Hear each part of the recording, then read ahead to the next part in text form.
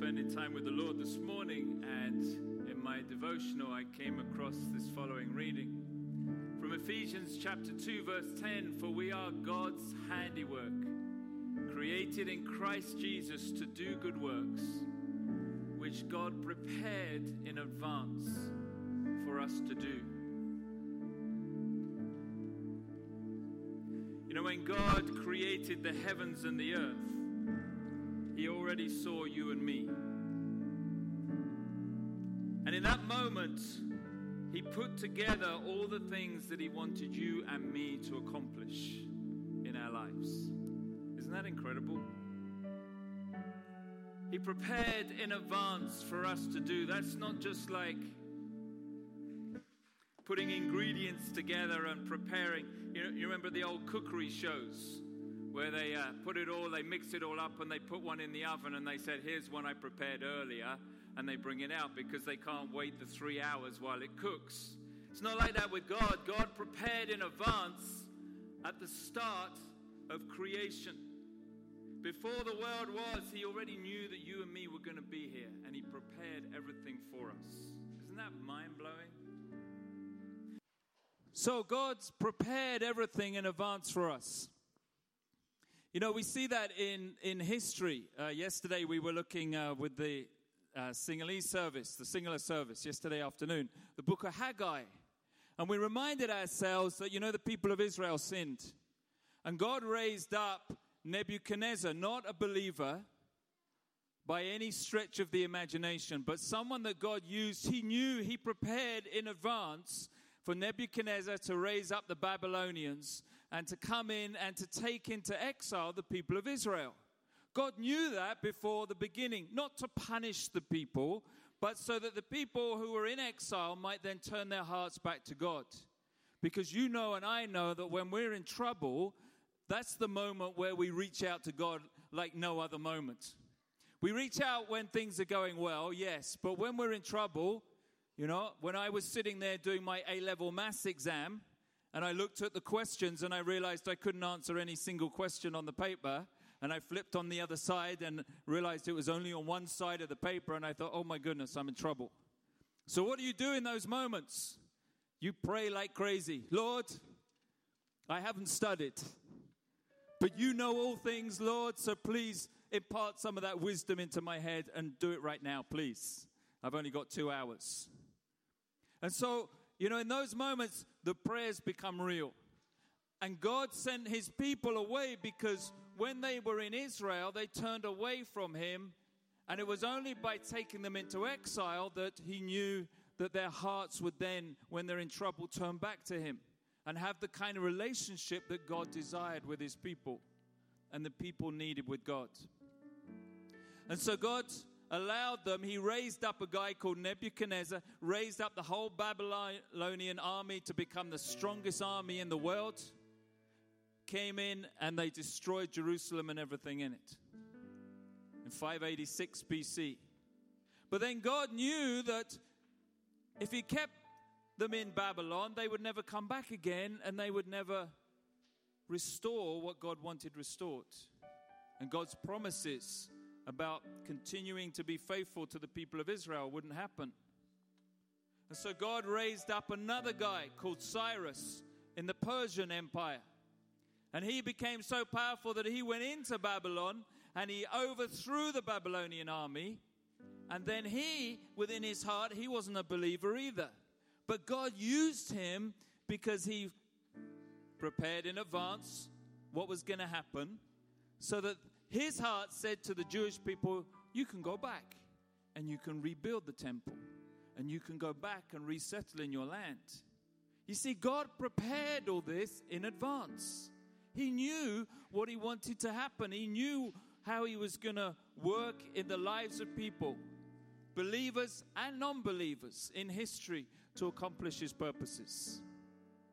And God knows what He wants you to do and what He wants me to do. Before the world began, God was there and He prepared everything for you and for me. And it's not just for your benefit or for my benefit. He knows the purpose He has for you and for me, what implication that's going to have, not just for you, not just for your family, not just for your circle of friends, but what implication it's going to have for generation to come and generation to come. Because God sees the big picture. He sees everything. Which is why he says, it affects to the third and fourth generation. That's how much God sees. There are people whose, God's purpose in their life was to raise up a child. And that child would then go and transform the nations. Or to raise up a grandchild that would transform the nations. Or a great-grandchild that would go and make such a difference in the world. But he placed that in their hearts and in their lives. And that was the purposes, or some of the purpose that they had in their life, in their ministry. To be an impact where they were, but also to affect things long after they're gone. But to bring that transformation and be part of that process. Who would have thought when you read the genealogies in Matthew chapter 1, that some of those people like Rahab and others would be part of the family of God, Ruth and so on. They didn't know it, but God had it prepared in advance. We've been looking about going deeper with God, and the reason we're looking at this is because we need to understand what the purpose is that God has for you and for me. And the way we find that purpose, the way we discover that purpose, is by going deeper and deeper with God. We need to know what it is God is calling us to do and to be. And we need to be in that relationship with Him so that we can fulfill what He has for us. That's why we're doing and looking into these words in 2 Peter. And so we've said together, firstly, that if we're going to go deeper, we need love. Secondly, that we have to remove the barriers. There's things that hold us back. Our natural self holds us back from going deeper with God. We're in a spiritual battle. And the enemy doesn't want us to go deeper with God, doesn't want us to become more intimate with God. So puts things in our way. There's sin and there's hindrances. And we need to look at both of those. And then we said in 2 Peter 1:3 that He's already given us everything we need. He set it aside. He said, David, this is what I want you to accomplish, and I'm going to give you everything you need to accomplish that. You just need to have access to it. And we reminded ourselves that we have access when we go through the promises of God. And when we remember when those promises become our promises, when we pray those promises, when we realize those promises in our lives, then we have access to all the things that God has for us. And last week we looked at this. That if you come just with the promise, it's not enough. You need to come with the relationship. God is our Father. Yes, He's made all these promises, but He wants the intimacy with us.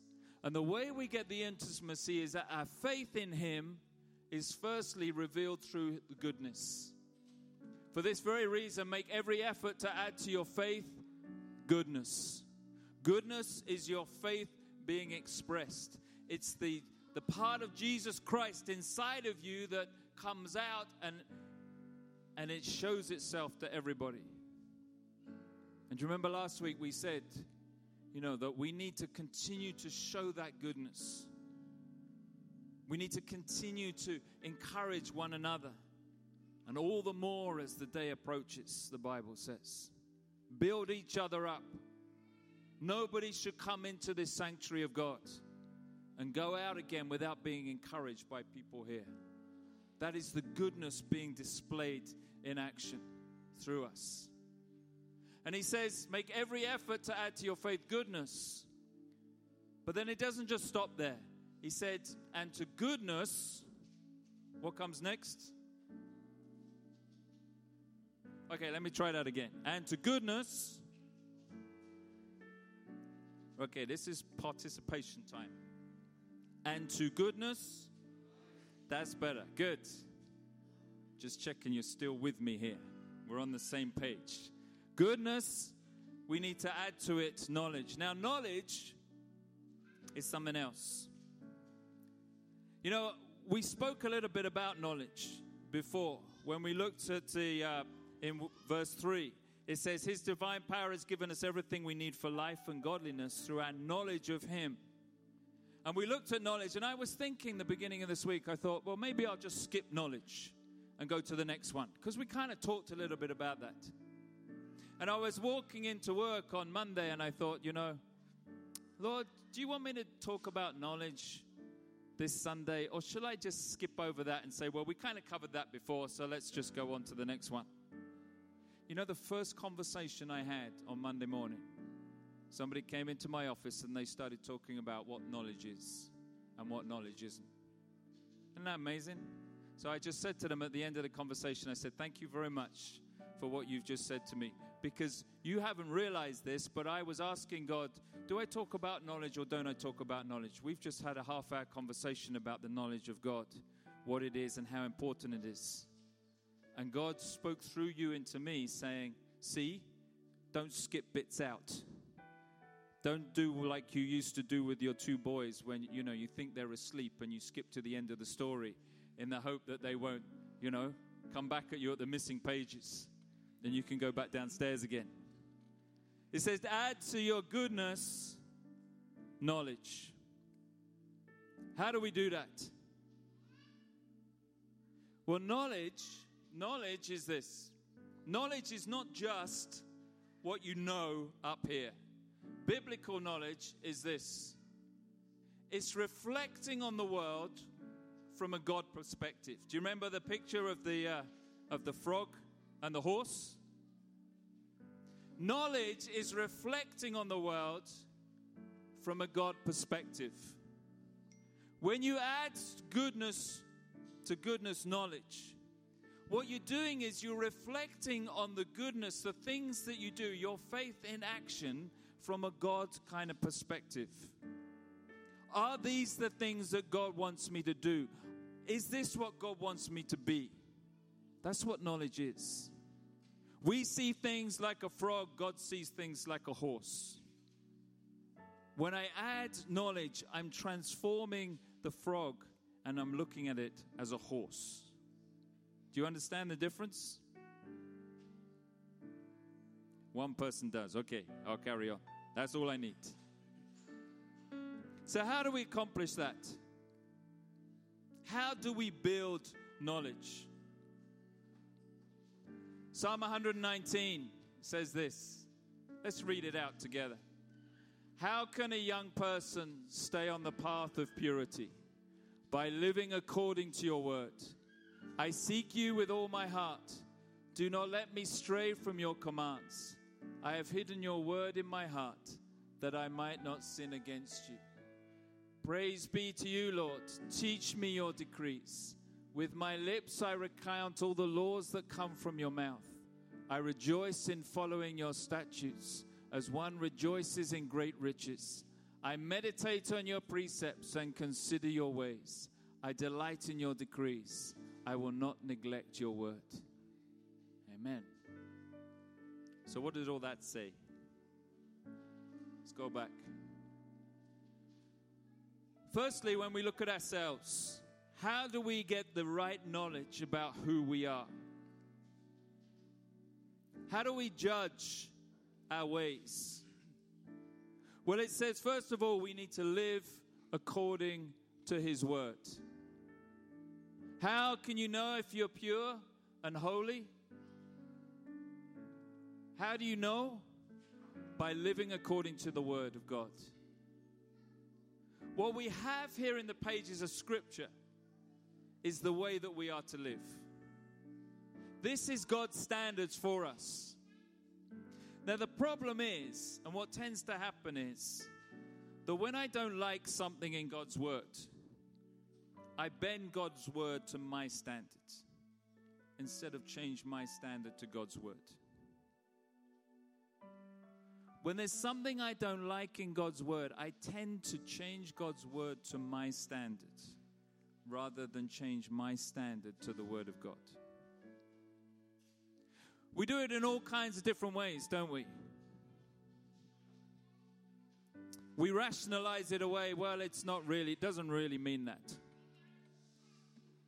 You remember in Genesis chapter 3, Adam and Eve? What happened? God said you can eat anything in the garden, but don't eat the one apple from the tree in the middle. Satan came along and said, what? Did God really say don't eat that? Nah, that can't be right. God knows that if you eat this, you're going to be like him. And so what happens? The woman eats, the man eats, they're there together. They both eat. Why? Because they bend the word of God to their standards.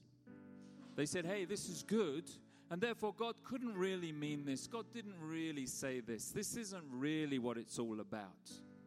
Let me bend the standard of God to what I want to do, not transform what I want to do to the standard of God. And as Adam and Eve did that, so we've been doing that ever since. How many times do we read something in the Bible that says don't do this or do that, and we don't do it or we do it? And then we rationalize it away and we say, well, it doesn't really matter. It's not really that important. Lord, I'm doing all these other things for you, but this thing, don't worry about it. I'll get around to sorting that out later. If you want to remain pure, how do you do it? You live according to the standard. God says, this is my standard right here. As you read it, as you understand it, then live according to that standard. Don't deceive yourselves. You can't get around it. You can't shortcut. You can't rationalize your way out of it. This is the standard of God. And you will either meet the standard or you will break the standard. But don't pretend. The people of Israel did that the whole of their journey, didn't they? It doesn't really matter because we're the people of Israel. We're God's chosen people. So God's not, he's going to look after us. Hey, let's just take the Ark of the Covenant into battle because this is God's very presence. He's not going to let that, be destroyed. We're going to manipulate and we're going to use and we're going to bend the standard and it'll be okay. Achan sinned. Do you remember at Ai? Destroy all the things that you find there in the city, in the fortress. Oh, it won't really matter if I just take a little bit of the cash that I see lying around and I'll hide it. God said, no. Don't bend my standards to you. Lift yourself to my standard. Knowledge is when we have that opportunity to look at ourselves from the standard of God. When I say to the Lord, search me and know me. Judge me, Lord. Show me where my standards, where my self is not in keeping with what you would have of me. And then do that work in me to transform me. That's what knowledge is for ourselves. First, he says, judge your standards by God's standard. Secondly, he says, be honest. I seek you with all my heart. The heart in the Bible is myself. Everything that I am, I'm going to seek God. I'm going to be honest with God. I'm going to be open with God. I'm not going to pretend with God. I'm going to be there. Galatians 6:7 says that God cannot be mocked. Really, we only are deceiving ourselves. God sees everything about us. We need to be open to Him. Say, Lord, I want to seek you with all of my heart. I want to be pure. I want to be holy. I want to have knowledge added to the goodness that you see inside of me.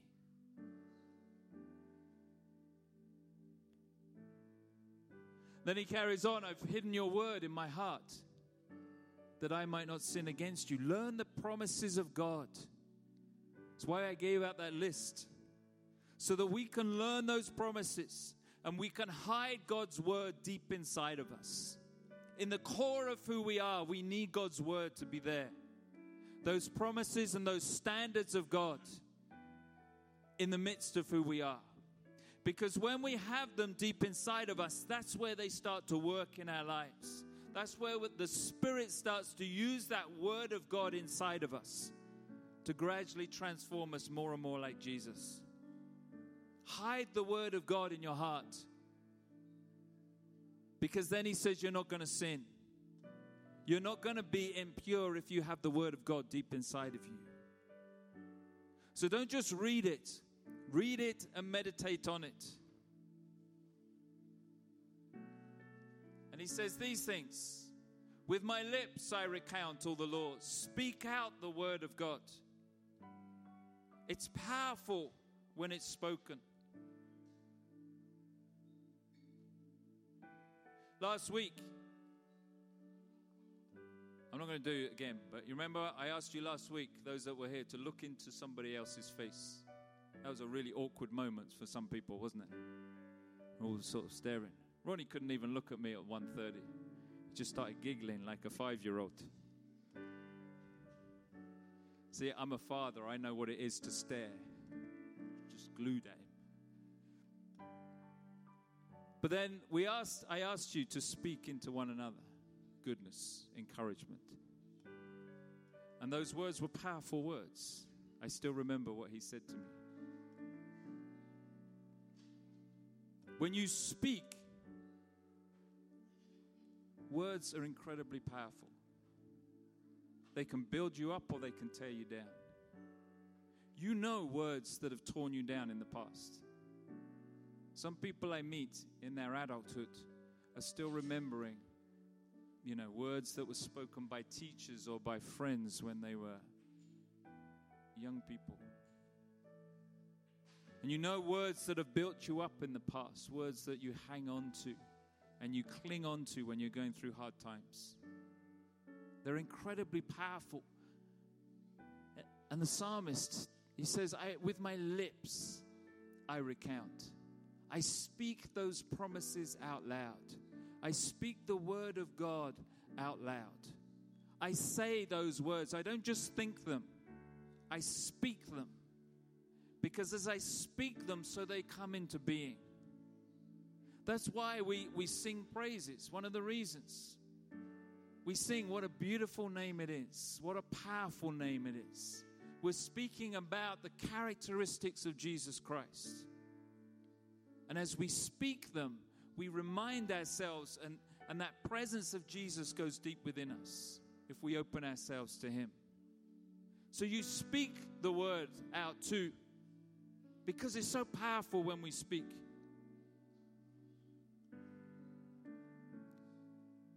And then lastly, you meditate on it. I meditate on your precepts. I meditate on your word and consider your ways. We could have looked at 2 Peter 1 verses 3 to 8. And I could have preached on that in one Sunday and we could have all gone home and go, hey, that was a good sermon. Thank you, Pastor David. Done. But that's not how you meditate on the word of God. Add to your faith goodness, and to goodness knowledge. Yep, got that one. Okay, I can remember that. Let's go. And we never stop and say, what does it mean to be good? What does it mean to have knowledge? What does it mean? What does it mean that God has set aside everything we need? It's as we meditate on these, as we allow those words, as I allowed the word of God from Ephesians 2:10 this morning to just sit there, and I pondered it for a few moments, that I suddenly started to realize the powerful nature of that word. Just one verse. We meditate on the word of God. Don't just read it, but say, Lord, what do you want to say to me through this word today? What do you want to plant deep inside of me today? What do you want to show me today about yourself and about who I am? It's as we meditate on the word of God that we become pure, that we grow in knowledge.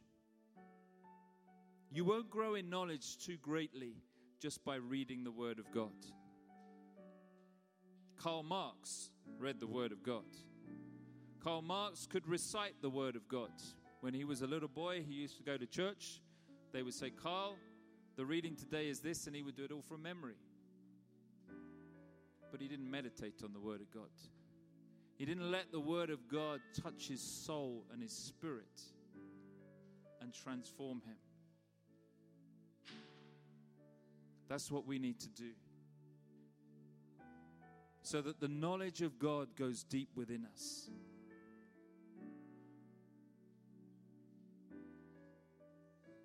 Add to goodness knowledge. Say, Lord, show me what you see of me. Show me the parts of me that you want me to change, or that you want me to let you change. Show me the parts of me that you need to build up. Show me the parts of me that are flourishing and are bearing fruit for you.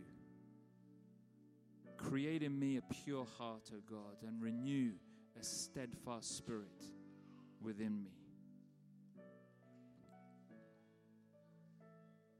That's how you add knowledge to goodness for yourself. Now let me ask you something. What do you think when you see this? Whoops. What comes to mind first of all? Shout it out. Huh? Hoodlums, said a young adult. What else? Eyes hidden. So what does that mean? Maybe that they're praying, huh? Probably not. What comes to mind? Come on. Up to no good. You don't recognize yourself, do you? No, okay. Pride? Maybe. Okay, next one. What comes to mind straight away? The Pope. What comes to mind? I didn't ask you who it was. I just said, what comes to mind? Grand ceremony. What else?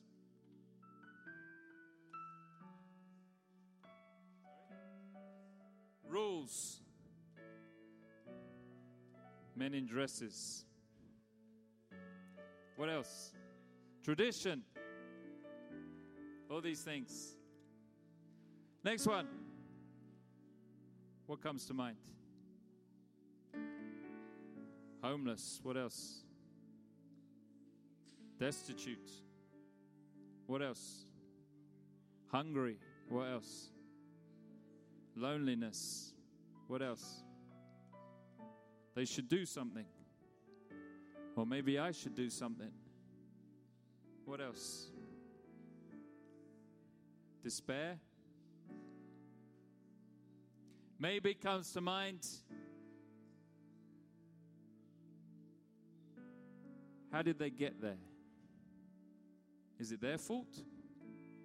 Or is it someone else's fault? If I give them money, what are they going to do with it?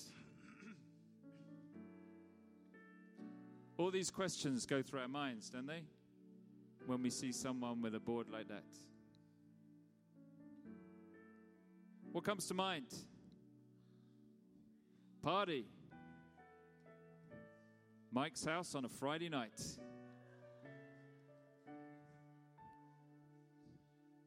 What comes to mind? Dancing? You guys are being too polite. You're in church. Late nights, early mornings, drinking, festivals. What else? Noise, annoying noise. What else? Maybe worship. Depends where it is. Could be worship. If it's not worship and it's a club, which it is, then alcohol, drugs. Other things maybe come to mind. What comes to mind now? Whoops. What comes to mind? Brexit?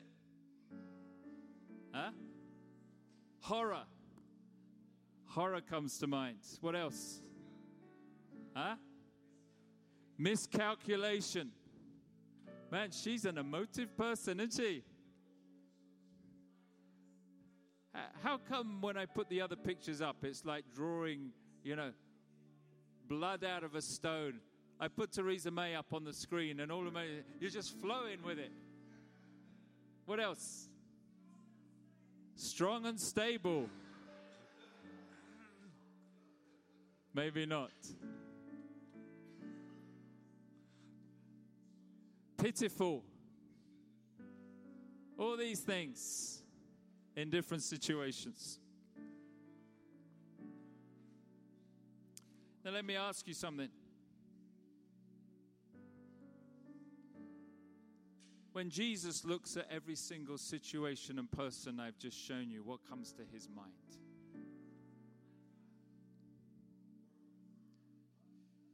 My child, orphans,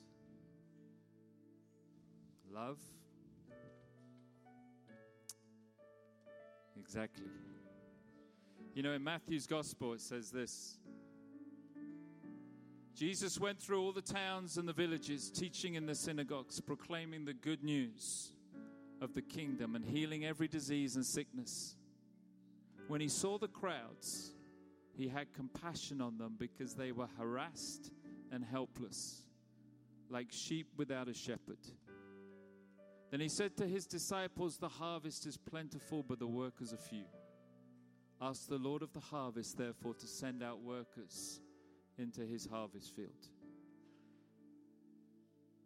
Now, Jesus could have looked at all the people there in Israel and said, you bunch of losers. You deserve what's happening. Look, the Son of Man is standing right here. The Messiah that has been prophesied for thousands of years has come, and you don't even recognize him. He come to the very people that have all the prophecies in the Bible, and you don't even recognize who he is. You've been waiting for him for over 1,000 years, and you still don't recognize him when he turns up. Even John the Baptist, when he was in prison, had second thoughts, saying, is Jesus really the guy I thought he was? How ridiculous is that? And he could have criticized them, and he could have torn them to pieces. But instead, he looked out on all these people. And what did he see? He saw that they were harassed and helpless, like sheep without a shepherd. Why? Because he had a heart of compassion. When we have the knowledge of God, when that knowledge is added to goodness, what happens is we start to see people around us with that same compassion that Jesus has. We don't look at Theresa May and see pitiful and all these other things. We look at her and see her with the compassion that Jesus sees her. Or the Pope, or party people, or hoodies, or whoever it is, or the homeless. We see them with the heart and the eyes of Jesus Christ. That is why we need knowledge onto our goodness. It's one thing to stand here amongst ourselves and to encourage one another. It's another thing completely to have the goodness of God flowing through our hearts when we meet the people outside these four walls. That is why we need the knowledge of God, not just here, but here. We need to see people as Jesus sees them. We need to have the same compassion that Jesus has for them, so that we don't see a homeless person and just lock them into a homeless box that we've made up and said all homeless people are homeless because of this and this and this and this. and therefore I'm just going to walk on by. Or all politicians are like this and this and this and this and this. Therefore, I'm just going to laugh at them and criticize them. Or all church people or the Pope is like this or this or this.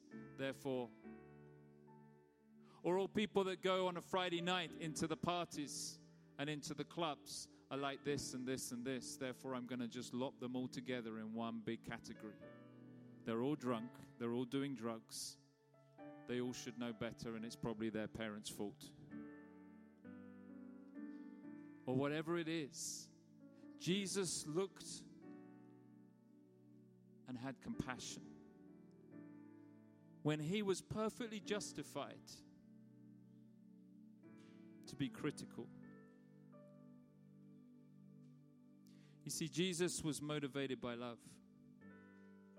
And when you're motivated by love, you see the stressed and the hurt and the harassed. People that really, underneath it all, have no peace. And you become the peacemaker for them. Blessed are the peacemakers. Or you see the helpless, those that have no direction and no hope and don't really know where they're going, and so therefore go and do other things just to try and numb the pain and the emptiness inside. And you can come alongside them and give them that direction. You can give them that power. You can show them that there is meaning and that before the creation of the world, God had a plan for them to fulfill, for their glory and for others' glory and ultimately for God's glory.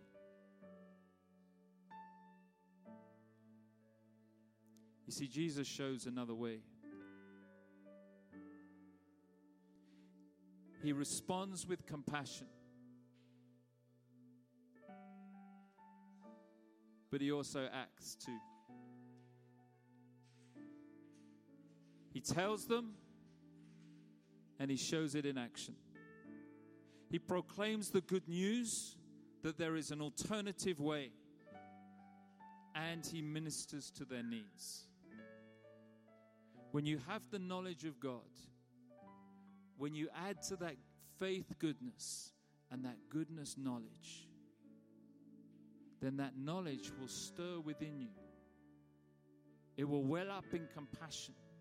But the compassion will come through giving people the good news that there is an alternative. And it will heal the sick. It will minister to those in trouble. It will get its hands dirty and its knees dirty. It will come alongside and build people up. It will take time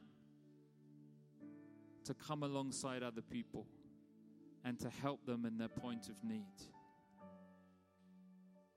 That's what it is to have the knowledge of God in your life. You see, Jesus sees past the surface. He sees their hearts. He doesn't ignore them. He doesn't condemn them. But from the goodness within, he ministers and encourages them and shows them an alternative way.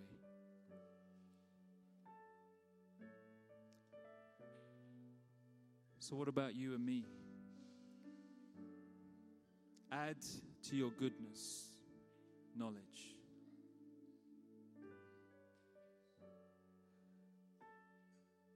Do you see yourself as God sees you?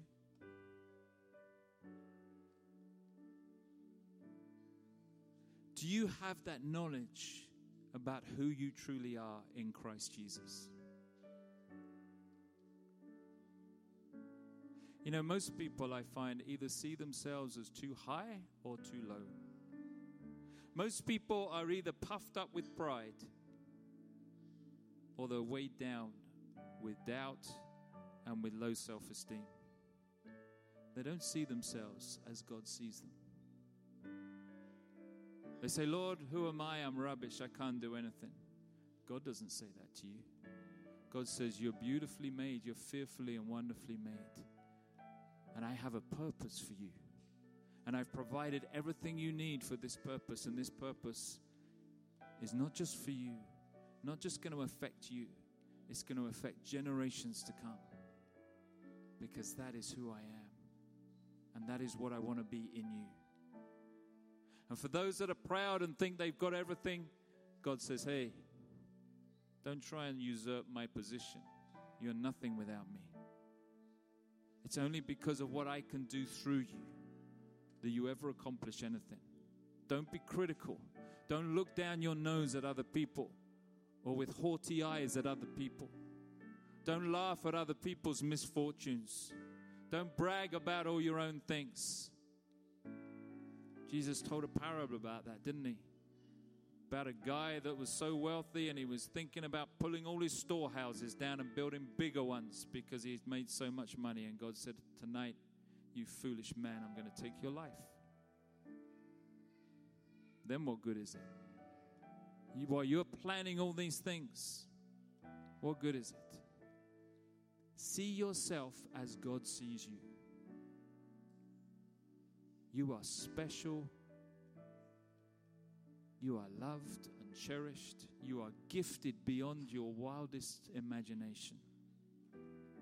And He has set aside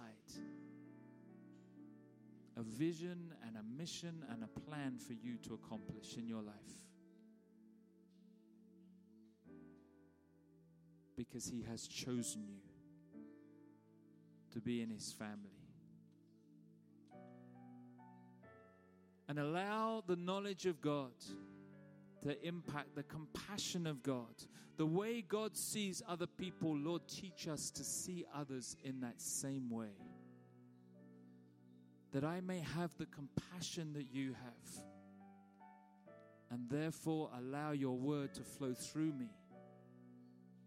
And that I will get on my knees and serve with that compassion. And bring your healing and your wholeness into their lives. So today, where are you with Jesus? Do you have His knowledge? Lord Jesus, we ask that today you would grant us your knowledge. That I may see myself as you see me, in all honesty. Show me what you see when you look at me.